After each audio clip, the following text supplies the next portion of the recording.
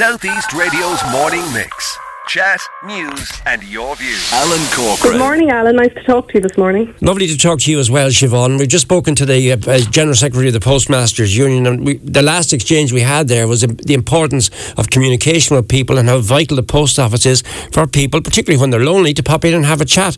And you have done this very special study, I should say. What sort of research, or where does the research come from? Yeah, so, like yourself, I was really struck by what Ned was saying about the post office and how, the post office in the local community really does say a lot towards the research that we've published recently from our labs in the Department of Psychology in UL. So we're always interested as psychologists about the psychological factors that influence, and for us as health psychologists, influences health for us. And so we are, myself and the co-authors, we have a long history of research looking at these psychological factors. And so the vaccine response, in particular in response to COVID-19 and in our management of the pandemic, the initial sort of focus from a government level is all about the physical and the medical model, if you want. And we were interested in what are the psychological factors and what are the social factors that might influence how well our bodies respond to the vaccine. And this is based on previous research by other authors across the world that shows psychological and social factors are quite important in predicting how well a person may or may not respond to a vaccine. In other words, how effective that vaccine will be for them in targeting or in fighting infection when they're exposed to it.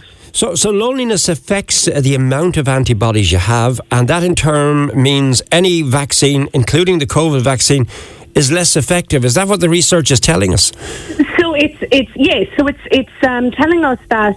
So this is data taken from the UK. So they did a really large. It's called Understanding Society study, and they did a really large. They did over 13,000 people, over 6,500 who filled out measures about social cohesion, which is sort of how you feel in your neighbourhood. People in this neighbourhood can be trusted. People around here are willing to help their neighbours. Those type of items, and they also filled out measures that measured how lonely a person felt, and those two psychological or psychosocial factors were shown that if you had high social cohesion, that you would have a better vaccine response. The vaccine would be more effective for you. But also that if you had low loneliness, that they'd had a worse response. So in other words, the lonely people, as one variable or as one factor, did not have, high loneliness as one factor meant they had maybe a less effective vaccine response. Yeah. So yes, you're right, that the vaccine would be a little bit less effective or wasn't as effective in people who felt very lonely. This is very interesting, like the psychological aspect of this. Trust is another factor, apparently, that affects antibodies. Can you explain that more to me, please? Yeah, so the trust comes in under that social cohesion, that people in the neighbourhood can be trusted. So this all falls within this social cohesion, and that's about your neighbourhood and how cohesive your neighbourhood is and whether you're willing to help in that.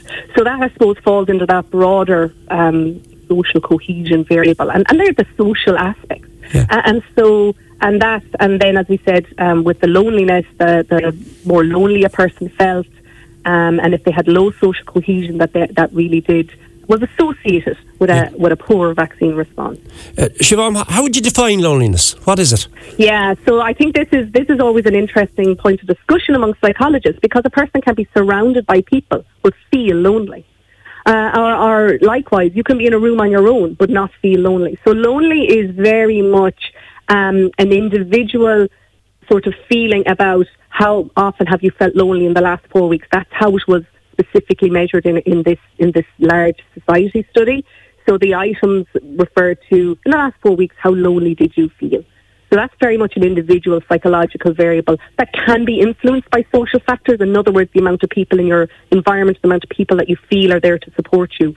But loneliness as itself is quite much about the person and how that person feels. Yeah, lonely in a crowd. I've often heard that statement said. Yes. Yeah. Can it lead to other health conditions? And if so, what are they? Yeah, so I think it's really, the answer to that is a bit more broader. It's about your social connections and your social support. We've a long history of research now in health psychology that shows access to social support access to supportive people in your environment, or knowing people are there, that actually is associated with less likelihood of developing cardiovascular diseases or better outcomes following cardiovascular diseases.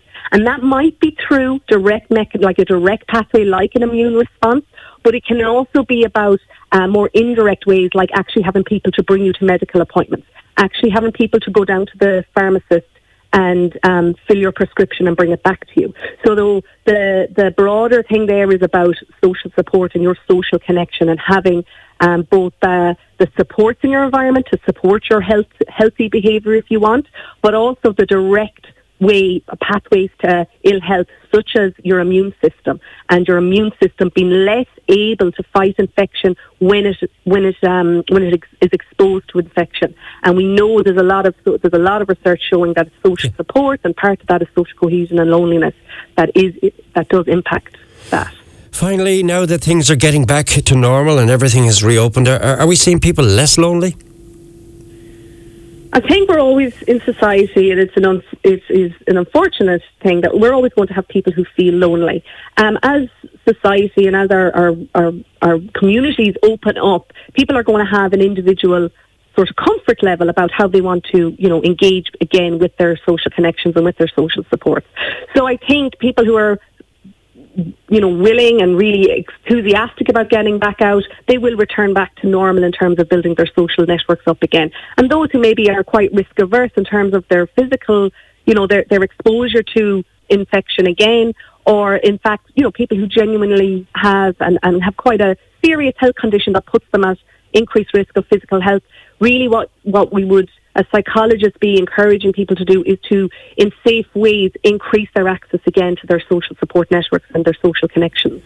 Thank you so much. Yeah. To help that. Yeah. It's a riveting topic, and thank you so much for linking in with us. I know you're under great time pressure and demand at the moment because of this, but I'd love to see what the listeners think of what you've just said there. And by all means, if you are tuned in, you've heard what Dr. Siobhan has said, please share your comments with us on 053 914 5222.